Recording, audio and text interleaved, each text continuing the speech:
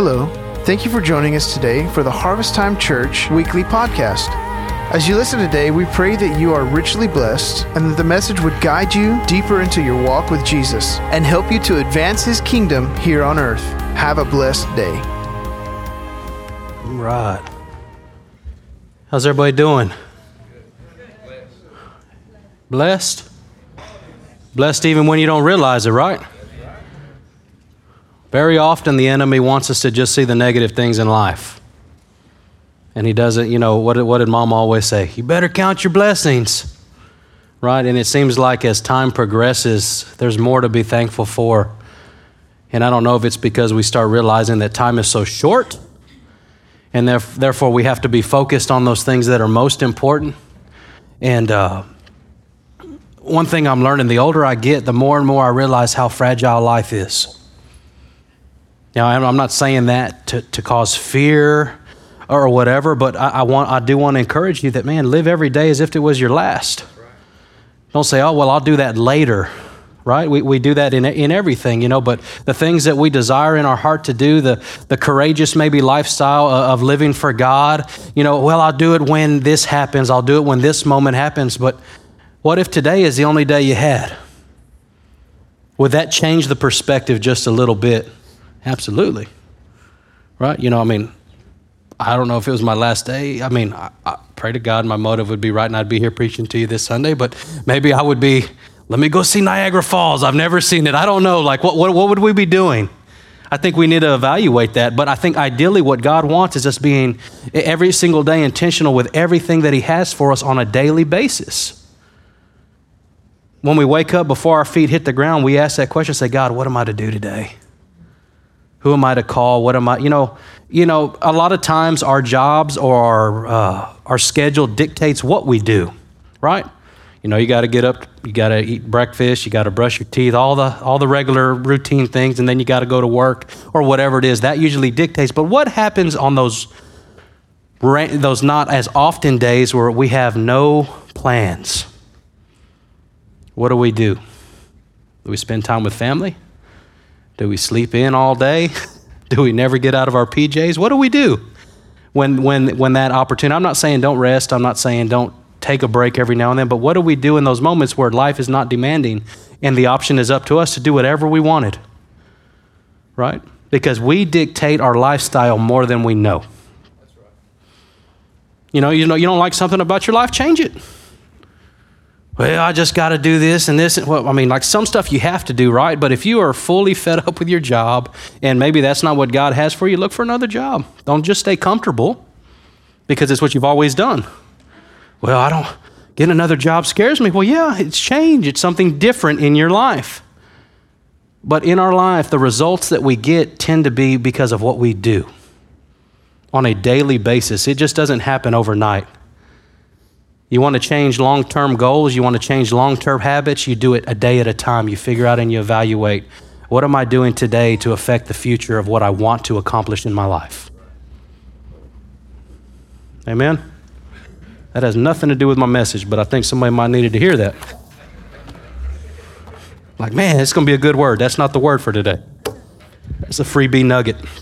So last week we talked about the power of God, and I was praying this week. I said, God, what is something else that you really want to show us? And I came across the idea of realizing the power of the gospel, okay? And I know the word gospel sometimes, when we think about that word, one of the first questions I have for you is, what have you ever asked, what is the gospel? We hear it all the time. Hey, share the gospel. Hey, we should share the gospel with one another. And then you kind of stop and you're like, what the heck really is the gospel? What am I supposed to share? What am I not supposed to share? What is the focus? What is not the focus? So my wheels started turning. I was like, man, that is a good question. And as a pastor of a church, I better figure that out.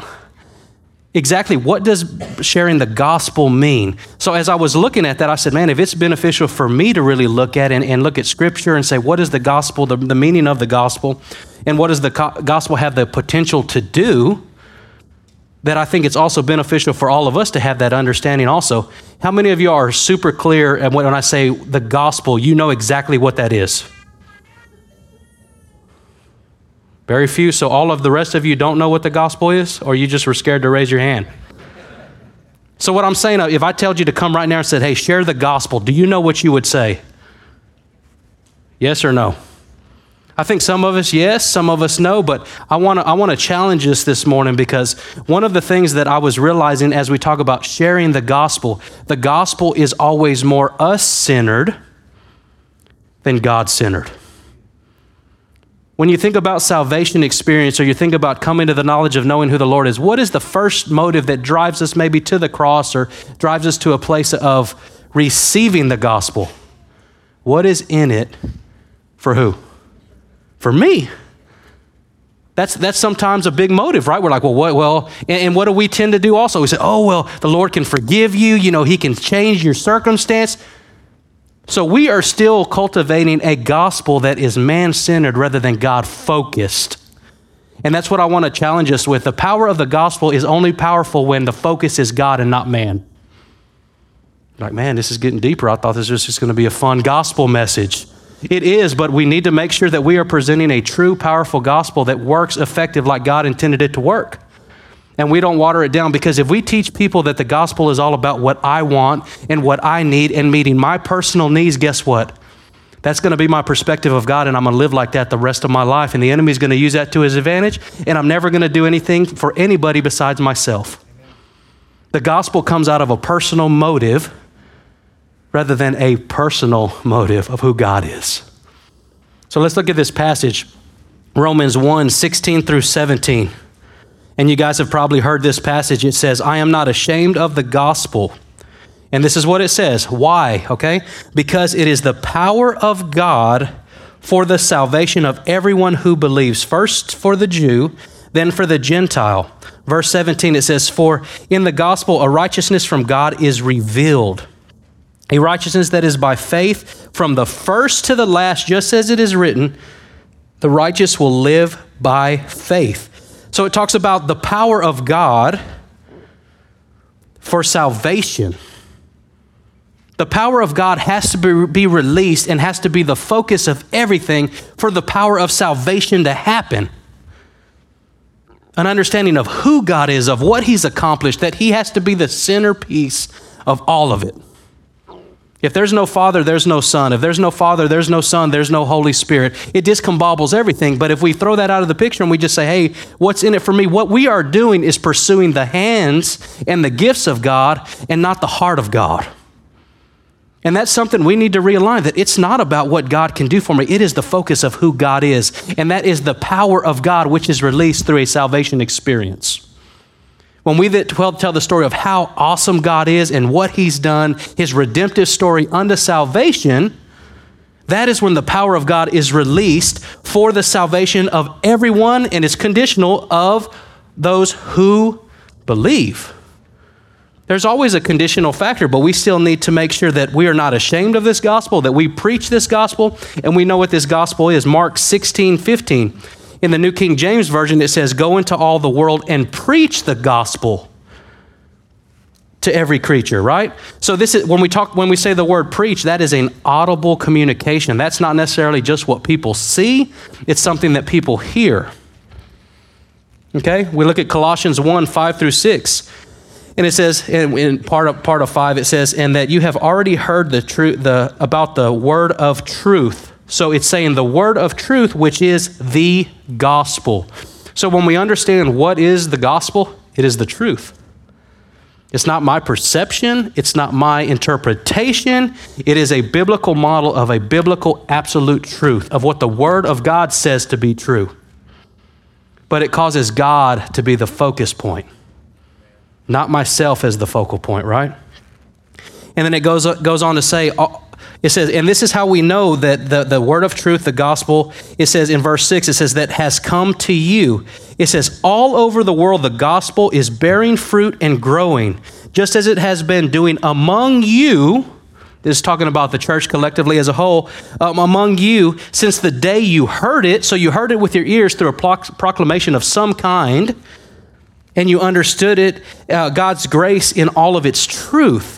So how do we know if the true gospel is being preached? It bears fruit. If we remove the power, if we remove the effectiveness and we don't see lives change, we might not be preaching the right gospel.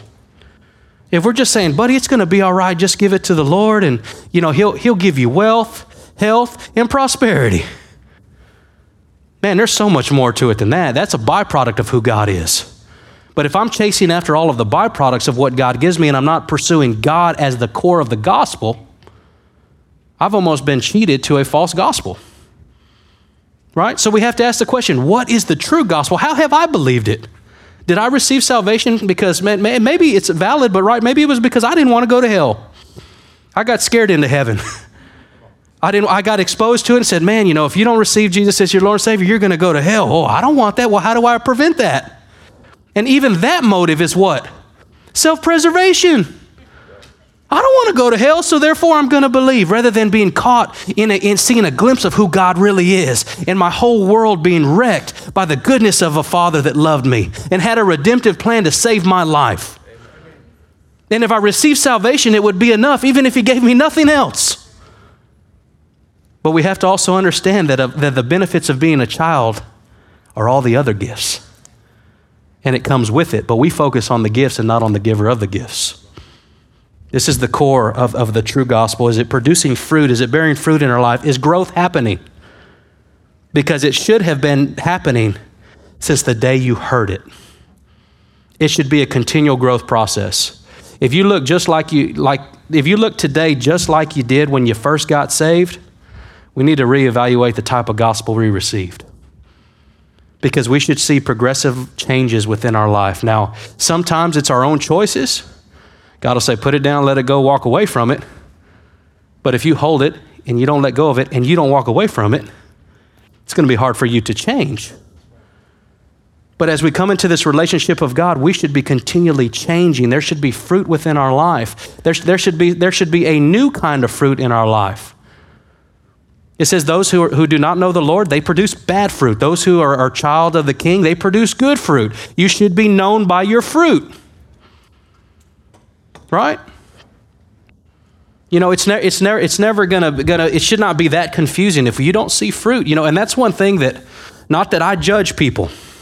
That's not our job. We are not to judge people. But when I look at fruit in your life or the lack thereof, now I might not say anything, but if I don't see fruit that is alive and good fruit, and I'm seeing bad fruit, what does that lead me to believe? Man, this tree is not regenerated. This is not it's not birthing good fruit, right? It's birthing bad fruit. You will be known by your fruit. When we receive the full gospel, the understanding of the gospel, we should bear fruit and we will bear fruit. Notice that this gospel, it's preached, but it's not forced on anyone. Now there was conditions that were always applied anytime you heard it. Hey, repent, be baptized, believe, turn from your wickedness. There was conditions, but it was always optional. There was many people in the Bible times that just walked away. Jesus was teaching, telling a story one time, and it says there were many that were standing around hearing it, and then some heard the message and it was too hard, and some walked away. Now that'd be hard for you to do today because we would all see you stand up and walk out. I can't leave till after, but I'm not coming back. One thing I am super concerned about is making sure that we preach a biblical truth. I don't water it down. I don't make it just, hey, I love this. It was so encouraging. I just want to skip around in great times. There's stuff in Scripture that's like that, but I don't want to deceive you in just preaching the fun stuff and not preaching the real stuff. Because it would not produce the growth that God wants in our lives. It would not challenge you to become all that God has called you to be, and I would be failing in my position as the pastor of this church. And personally, I'm going to be held accountable for what I say or do or don't do. So if you ever get a little bit offended, please don't blame me. I'm accountable to God. Now, I always try to sprinkle it with grace. If you ever get backhanded, I try to put my arm around you quickly and say, it's going to be okay though. Because I think that's what it is. There's stuff in the Scripture, I wish I could tear the pages out. Because I don't like it because it points directly at my heart, or it points directly at issues in my life that I am forced to deal with. Be like, I don't like that page. Hey, where's page 252? I took it out. I just jumped to 53. I didn't like that page. We can't do that, right? So we have to know that, the Word of God is presented to us. It's preached. If we preach the whole gospel and not just a watered down perspective, it will be effective in what it does. I remember when I first was preached the gospel, it was just this easy Christianity. I didn't realize, and maybe the people at the time didn't realize where culture was going to go to by the time I hit the ripe age of the age that I'm at. Or it is a little bit harder to stand for Christ nowadays than it was maybe when I was born, 30 plus years ago, right? Oh, just live, everybody loves God, it's going to be okay. I don't know if everybody understood the type of culture we would be living in, and I think 30 years further down the road, there's no telling what type of culture we're going to live in. So we cannot present a gospel as, it's just going to be great. You're never going to be, it's going to be easy to live for Christ. You're never going to be persecuted. You're never going to be looked down on. You're never going to be cursed for your belief. Everybody's going to love you. And I see nothing like that. I see that anytime, the world can speak forth about anything. All the sinful things in the world, and nobody raises a hand and says, hey, be quiet. Hey, yeah. You get people that rally with them and support those things. The moment you begin to speak about God, there is immediate uprising where people demand that you be silent. And what do? Do we just say, all right, well, I don't want to offend anyone? Man, that's the plan of the enemy. I don't know if we realize it or not. Well, we don't want to offend anybody with what we believe, but they're offending me every day, and they get to talk. Think about this perspective, and that's always mind-boggling. You said, you have the freedom to believe this and this and this. Why do I not have the freedom to stand for Christ and proclaim his goodness to everyone who will hear? But we shrink back. But what we're really committing to when we decide to be a follower of Christ is to be bold and courageous and to not shrink back and to proclaim his goodness to all generations. It says, preach the gospel to all creatures. What about them ones that don't want to hear it? It didn't say the select few. Said you shout it from the mountaintops. And if we preach the powerful gospel, it will affect and it will change lives. Because people desperately are looking for a type of relationship that we have with the Lord. This whole Christians, the power of the gospel, it talks about Christ's death, burial, and resurrection. Ephesians 2:1, it says, as for you were dead in your transgressions and sins. So this was before the salvation experience. So we have to realize that a dead man can accomplish nothing. You can accomplish no good thing on your own. You are dead in your sin and transgressions. So the moment that the gospel is preached, a dead man comes to life. All of a sudden, the dead man is resurrected unto new life, where he could do nothing good. He was geared for sin and destruction and transgressions, and now he has the potential to bear good fruit. And this only happens by the power of the gospel being preached and being received by the individual, and life-changing transformation by the power of God. God has to be involved in this whole picture. When we look at the word gospel in the Greek, it's translated as evangelio, which is where we get the word evangelize.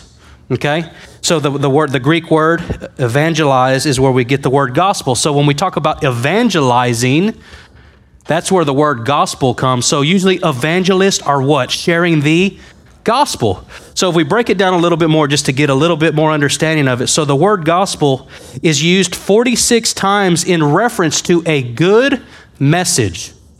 Okay, so each of these that I'm going to point to, I feel give us a good understanding of what the intent of the gospel was. So the first translation is a good message. It was referred to 46 times. Then 11 times, it was referred to the gospel of Christ. Then 7 times, the gospel of God. 3 times, the gospel of the kingdom. And then there's 10 other times that different translations, different meanings were met. But so when we look at that, what are the focus points of what the gospel talks about? So the word gospel in the Greek, if we focus on it, it focuses on a good message, on Christ, on God, and the kingdom. There's nothing here that focuses on ourselves, which usually is the most focused part on the whole gospel. So I'm challenging us to switch our perspective to what is in it for me versus let's show the world who God is. Because conditions are sometimes different. Just because God has gifted me with something, or maybe the grace of God, the cards I was dealt was way better than maybe you've experienced. Because then it's conditional, it's situational. Let's say you lost a loved one and God spared a loved one for me. So now my perspective changes because I'm looking at what happens on the backside, but not the focus of who God is. And that'll mess, I've seen it mess so many people up. Well, if God is so good, why did he? That has nothing to do with the nature of God. That has to do with the fallen world, sin in the world, and God loves everybody unconditionally. It breaks God's heart when we suffer loss. It's not one of those things that it's just like, that's what he gets. But we think that. Well, maybe that person deserved it. We think of all of these things. Now, we don't say it out loud. Well, maybe, that person, maybe they deserve that, mumbling. Or, that guy's really a good Christian guy, so I see why that's worked out in his benefit. It's conditional because the focus is on the rewards and the good and the bad things that happen in our life, not who God is. God has to be the focus of everything. So the gospel's purpose is to share the greatest story or message ever told in declaring God, Christ, and the kingdom. So when we approach God with our own needs as the primary focus, we miss the greatness of who God is because we're looking at the wrong things. What can God do for me versus who God is? Because when I see who God is, that he loves me and he cares for me and he provides everything that I need, not the things that I want. And those are usually the things we're concerned about, the things we want, not the things that we need. I have clothes on my body. I'm not hungry. I have my basic needs met. But when we get mad, when we don't get a promotion to get all these extra things that we want, and God says, what are you doing with the things that you're making now as far as advancing my kingdom, things that are selfless? Your whole motive for building prosperity is for your own benefit. Sorry if I'm shaking some of you this morning. But think about it. Why would God want to give you more if you use it for selfish motive? How would a salvation experience last for generations and generations if I don't really know who God is? All I was chasing after was the gifts that he gave me. And I have no understanding of who God is. I believe that God will reveal himself in a real way when we pursue him. We pursue a relationship with him, not just what he can do for us. We have to focus on him, not what's in it for me. So the gospel focuses on what Christ has accomplished and done, and not on any good merit of my own, but solely on the work of God through Christ. So now we're going to start focusing, looking at this story unraveling of what God has accomplished here on the earth, right? Have you guys ever been, now, don't lie to me because some of you are like, I never do that. You guys ever mess with your phone when you're stopped at a red light or at a stop sign, you check a text or whatever? Who said never? Man, that's a good job. Better keep doing that. So the other day, there was 4 or 5 cars in front of me, leaving the church right before you get on the main road. I was sitting there messing with my phone, and I don't know how long I was looking at my phone, but I'm trying to finish the text real quick, or talk to it or whatever, so it'll send a text. I throw it down. I look up. All the cars are gone. And it's green, and I'm like, I should go. And as soon as I start going, it turns red. So I'm like, idiot. What are you doing? Luckily, nobody was behind me because they would have definitely said, hey, let's go. Now, but if they were on their phone also, it wouldn't have mattered because we both would have missed the light, right? And maybe I just wanted to go to the next slide. I wasn't worried about that one anyway. I wasn't in no hurry, right? We're never in a hurry. But what happened? I was distracted from my main priority and my main focus, which was what?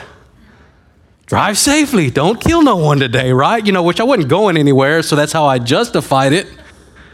But I wasn't paying attention. I was distracted by my cellular device and whatever text I was sending at that moment. But we can be so distracted, with what's right in front of us, and how I'm tying this in. We can be so distracted on our wants and these things that we desire, these things that we deem as good, as blessings of God, that we miss the whole big picture. We miss all of it because we're distracted, and that wasn't the point. And then we find ourselves like, man, I got to go, distracted, right? So what God wants to do, he really wants to reveal who he is. So the gospel, it is the good news about God's plan to redeem the world. You know, I've heard people say, I think people's relationship with God can be really, really close. But have you ever heard the saying, oh, I'm God's favorite? Ever heard that? I'm God's favorite. He has my picture on his fridge. I don't know if he has a fridge or not, but like prime spot right in the middle, man. You're somewhere on the back. You don't even get the front VIP spot, right? Think of this perspective. Think of how, if you have children, think of your love for your children as a whole. Can you love one more than the other? Is one worth more dying for than the other ones? Not really, right? I couldn't pick. I say, just take me. Yeah, I can't pick one or the other. Now, there's certain days as parents, we might say, hey, yeah, Lord, take this one.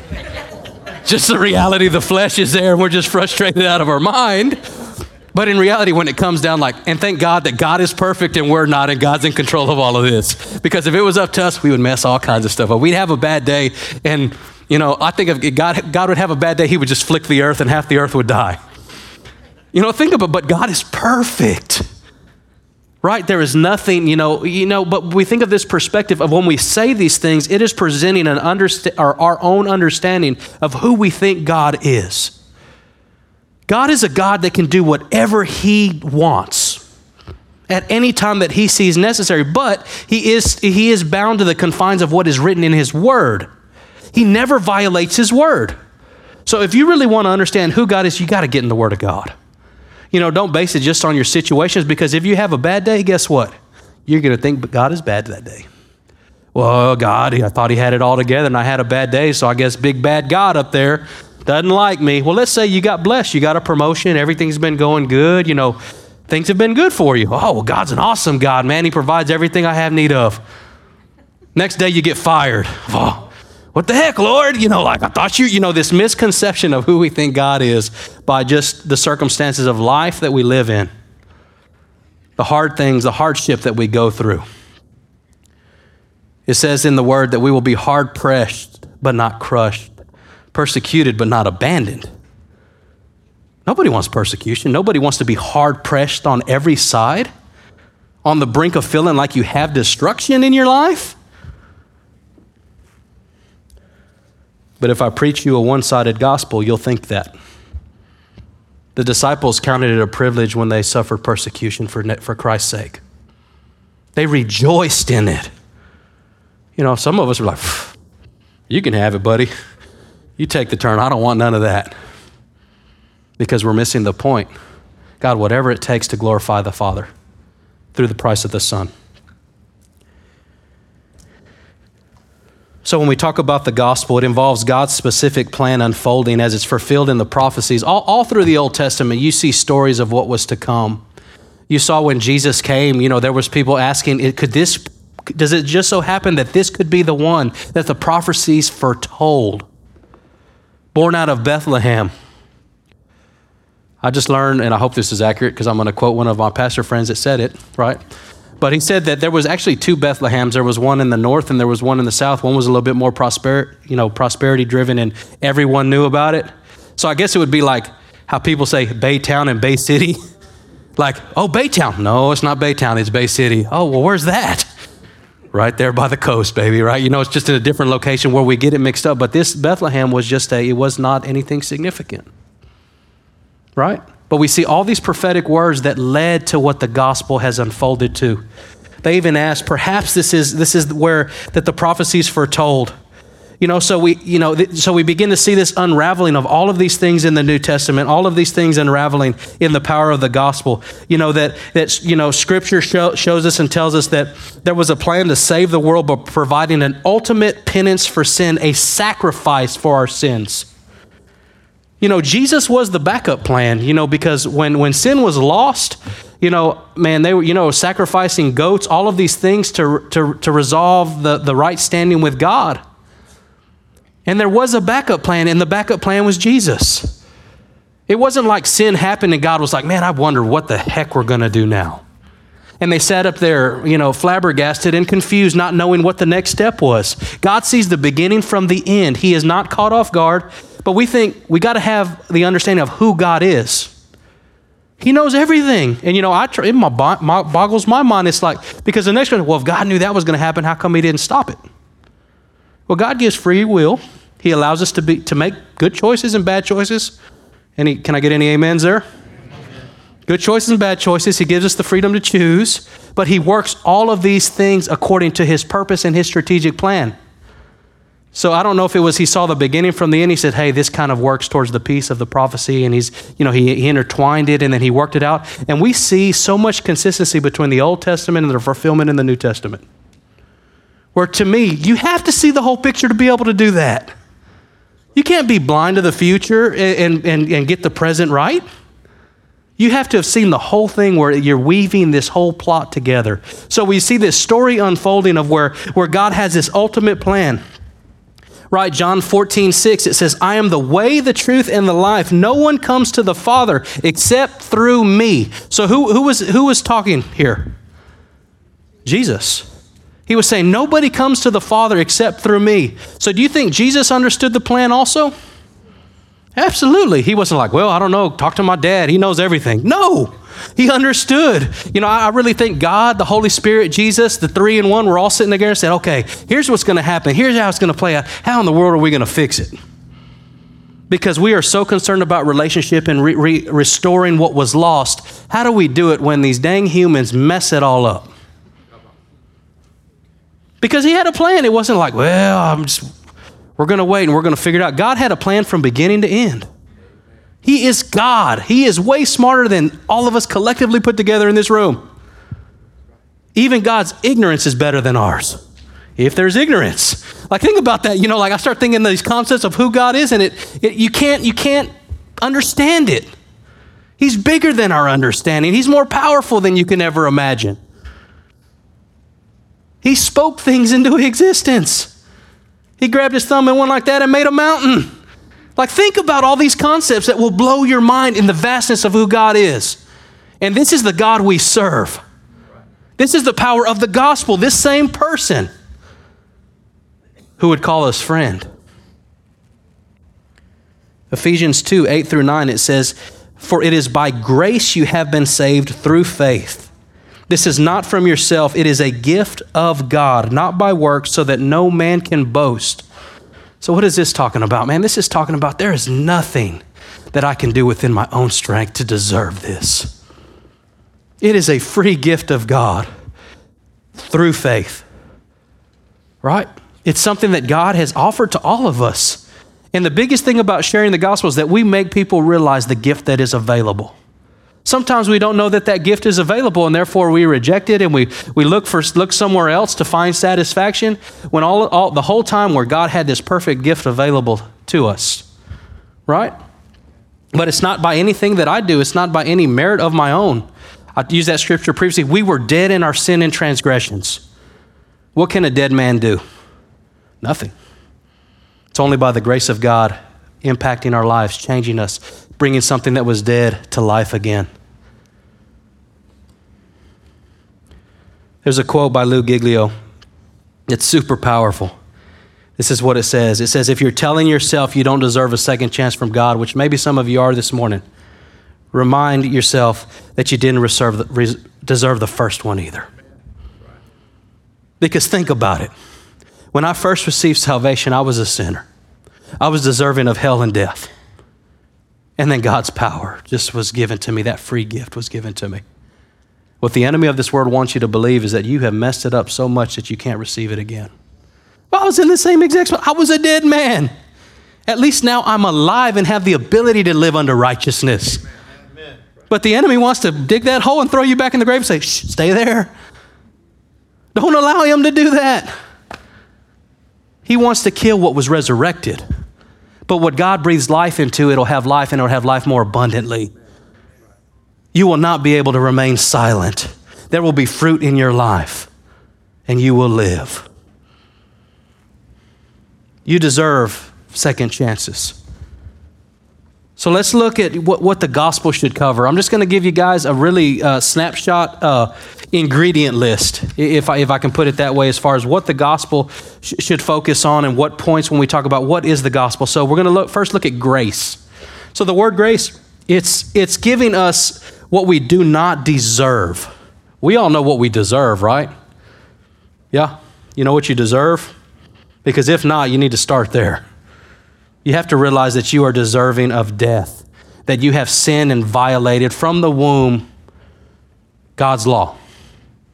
And if there is sin in your life, you deserve death, okay? We have to understand the position that we are at, that there's nothing we can do, but God has given us grace. So it's not giving us what we do deserve. So we have to understand that grace, what is it? It is heaven. It is a free gift to us. It is not earned or deserved. Well, that's a pretty awesome gift. I didn't earn it. I didn't deserve it. Right on. You ever done that to your children? You don't earn it. You didn't earn this. You don't deserve this. I guess I'll give it to you anyway. That's what? Being a good parent. And thank God that God is the awesomest father ever. Now, I've seen some parents like, I ain't going to give it to you and you don't deserve it. It's usually a pretty cruddy birthday. But our Father God doesn't do that. He doesn't give us what we deserve. Not deserving of it, but yet gives it to us. So grace has to be a part of the gospel. We have to realize man's state, right? That I am a sinner and I cannot save myself. You cannot save yourself. I've heard a lot of people, one of the biggest questions you ask is like, hey, if you died right now, why should God let you into heaven? What do they say? Helped a lot of people. I did a lot of good things. I went to church as often as I could. And then what is the Lord's response to that? Away from me, you evildoer and sinner. I did not what? Know you. But God is very clear in His scripture. It's not by works. It's not by anything that any man can boast. It is a free gift, but we have to understand we are a sinner. We cannot save ourselves. Romans 3:23-24. It says, all have sinned and fallen short of the glory of God and are justified freely. Freely, that means no charge, by His grace. This is God's grace alone through the redemption that came by Christ Jesus. There's nothing in here that says, no, we earned it, deserved it, and he has a free ticket to heaven. By what I've done in this lifetime. It's only by grace, through faith in Christ alone. So we have to realize the grace of God. We have to understand the fallen state of man. And then we have to have an understanding of who God is. And I think we've kind of hammered this out a little bit. We have to understand that, He technically can do whatever He wants, but He never contradicts or violates His word. So two facets that we have to understand. First and foremost, that He is merciful. So what does that mean? Being merciful. He doesn't give us what we deserve. He shows mercy. Right? He doesn't give us what we deserve. He's merciful. So what everybody wants is a one-sided God that does not give the whole world what they deserve. They want just a merciful God. Well, why would God do that? Shouldn't He be merciful? They see one facet of who God is, and they want to see God only in that light. Well, God wouldn't have taken my son if He was merciful. God wouldn't have done this and this and this if He was merciful. But that's just one part of it. He is merciful, and He doesn't want to punish us. We have to realize that's what mercy is. But the other facet is that God is just. So when God is just, what does that mean? That means that He must punish sin. You can't have just a God of mercy and not a God of justice. You have to have that balance. Man, His heart, He desires that all, when Jesus spread His arms left and right and, as far as He could, crown of thorns, blood was flowing down, man, He had every single one of us in His mind. And He desired that all would be saved. He withheld nothing. There was nothing that He withheld from us. He did a completed work. Why? Because He was merciful. But there was conditions in His word where God is also just, where therefore He must punish sin. But he didn't leave us in our sinful state. This is the greatest testimony of the gospel. He didn't leave us in our fallen state apart from redemption, but he provided a price and a payment for our sin, restitution through Jesus Christ. And that's the next point we got to look at. We got to understand who Christ is. You know, he is God's one and only Son. You know, we got to understand that he was all God and he was all man. You know, some people think that he was not this, he is something special. He lived in the flesh. It said that he sympathized with us. He struggled. He dealt. He didn't sin. He was sinless. You guys, you believe that? It's scriptural. He was sinless. He was the perfect, spotless sacrifice, but yet he dealt with every temptation that we dealt with. He just lived the perfect life of what the heck it was supposed to look like. He was a pure, spotless lamb led to the slaughter for the sins of the world. You know, he purchased our sins and he purchased a place in heaven, which he offers to us as a free gift that we may receive by faith. We look at John 1:1. It says, in the beginning was the Word, and the Word was God. And the Word was God. The Word, and in verse 4, if we look at verse 14, it gives us an explanation. It says, the Word became flesh and made his dwelling among us. So who is he talking about? Who is the Word? All right, I'm trying to teach you a little bit here, right? If you say, well, how do you prove that they were all together? Well, they were here, they were all together. You know, it says at the beginning, the Spirit of God hovered over the face of the earth before creation happened. Well, was this God hovering? Nope. Was it Jesus hovering? Nope. I think it was the Holy Spirit hovering. He was the only spirit being of the equation.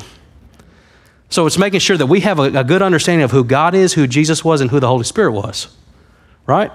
But it talks about here, talking about Jesus was the one that came. He made his dwelling among us in the flesh. He became flesh. John 3:16, we all know this one, right? For God so loved the world that he gave his one and only Son, that whosoever believes in him shall not perish, but what? Have everlasting life. And I never like to stop there. I look at verse 17 also. It says, for God did not send his Son into the world to condemn the world, but to save the world through him. I kind of get irked a little bit when we stop and we don't add verse 17 also, because I think it paints the rest of the picture as far as God's heart. It answers the why. He didn't come to be a bad God. He came to save the world because he knew that we were in need of a Savior. Romans 6:23, it says, for the wages of sin is death, but the gift of God is eternal life through Christ Jesus our Lord. Matthew 5:48, it says, be perfect, therefore your heavenly Father is perfect. It's a pretty hard scripture, right? Be perfect? How in the world can I be perfect? Seems almost impossible, right? So being perfect is completely impossible unless there is a perfect sacrifice available. And God knew this. Jesus was a perfect sacrifice for a fallen world in need of a Savior. You know, his blood spilled on the cross allowed us to be seen as spotless in the eyes of God when we receive Christ. We got to understand that's what God was talking about. He says, be perfect as I'm perfect. The only way to be perfect is to receive this Lord and Savior that I'm telling you about this morning. Releasing the power of the gospel, the ability to become all that God has called us to be spotless, to be the bride of Christ, to co-labor with Christ, to be called a son, to be called a daughter, to count it a privilege when hard times stricken my life if God is glorified in that moment. This is the power of the gospel. It's not this watered down, oh, well, you ain't got to go to hell, and it's going to be great. There's so much more to that God wanted us to see who he was. The last thing that we have to make sure we apply is faith when we look at the gospel. So what is faith not? It's not mere intellect, or it's not temporal faith. It's not something that we just think about or we have faith just for a moment, right? But what it is trusting in Jesus Christ alone for salvation. It's that continuance of trusting in who he is. Acts 4:12, it says, salvation is found in no one else, for there is no other name in heaven given to man by which we can be saved. Jesus Christ was the only way. The only way. Hebrews 11:1, it says, now faith is being sure of what we hope for and certain of what we do not see. You guys ever seen God? I haven't. Did you see Jesus nailed to the cross? I didn't. But through faith, we can believe it to be so.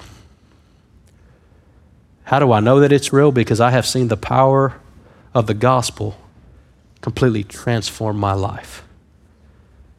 But I don't think it just stops here with Noe, but if we look to our left and we look to our right, we begin to see many, many people whose lives have been completely transformed by the power of the gospel. And it was all about what God did and what God is accomplishing in and through us. And it wasn't anything that we were deserving of. So forgiveness and justification to God is just the first step, because God desires us to continually become more and more Christ-like. You know, the power of God, of the gospel is releasing the power of God in our lives that causes salvation for everyone who believes. It's what God offers. It's who God is. It's what God does. You know, the gospel is what God uses to declare to the world the goodness of who he is and the wonderful redemption plan that he has for you and I. So when we testify what the Lord has done in our lives, you know, that's sharing the testimony of, it causes us to glorify the Father. Revelations 12:11. It says they overcame him. This is talking about the devil and all these things, end time stuff, but it says they overcame him by the blood of the Lamb, which is who? Jesus Christ alone, and by the word of their testimony. In order for you to testify, words have to come forth out of your mouth. Some people say, oh, well, they'll just see it in my lifestyle. Well, they can, but the power of the gospel is more effective when it is preached, when it is communicated, when you are testifying what the Lord has done in your life. So whenever we focus on the gospel, man, let's make sure it is God-focused, Christ-centered, and Holy Spirit-inspired. Let's not preach a gospel that's all about me and what I can get. All of those are byproducts. You can't separate those, but those are byproduct things. Don't share the gospel and be like, hey, man, you want to deal with that sin and get right and everything to be good? Don't do that. You diminish the power of the gospel. Tell this whole awesome story about a God that saved the world through his son, Jesus Christ, and the gift that he can give to a fallen world. Well, is he able to help me with this? Absolutely, because that's the kind of God we serve. Not because that's all he is just a healer, just a deliverer, but because he is God, creator of heaven and earth.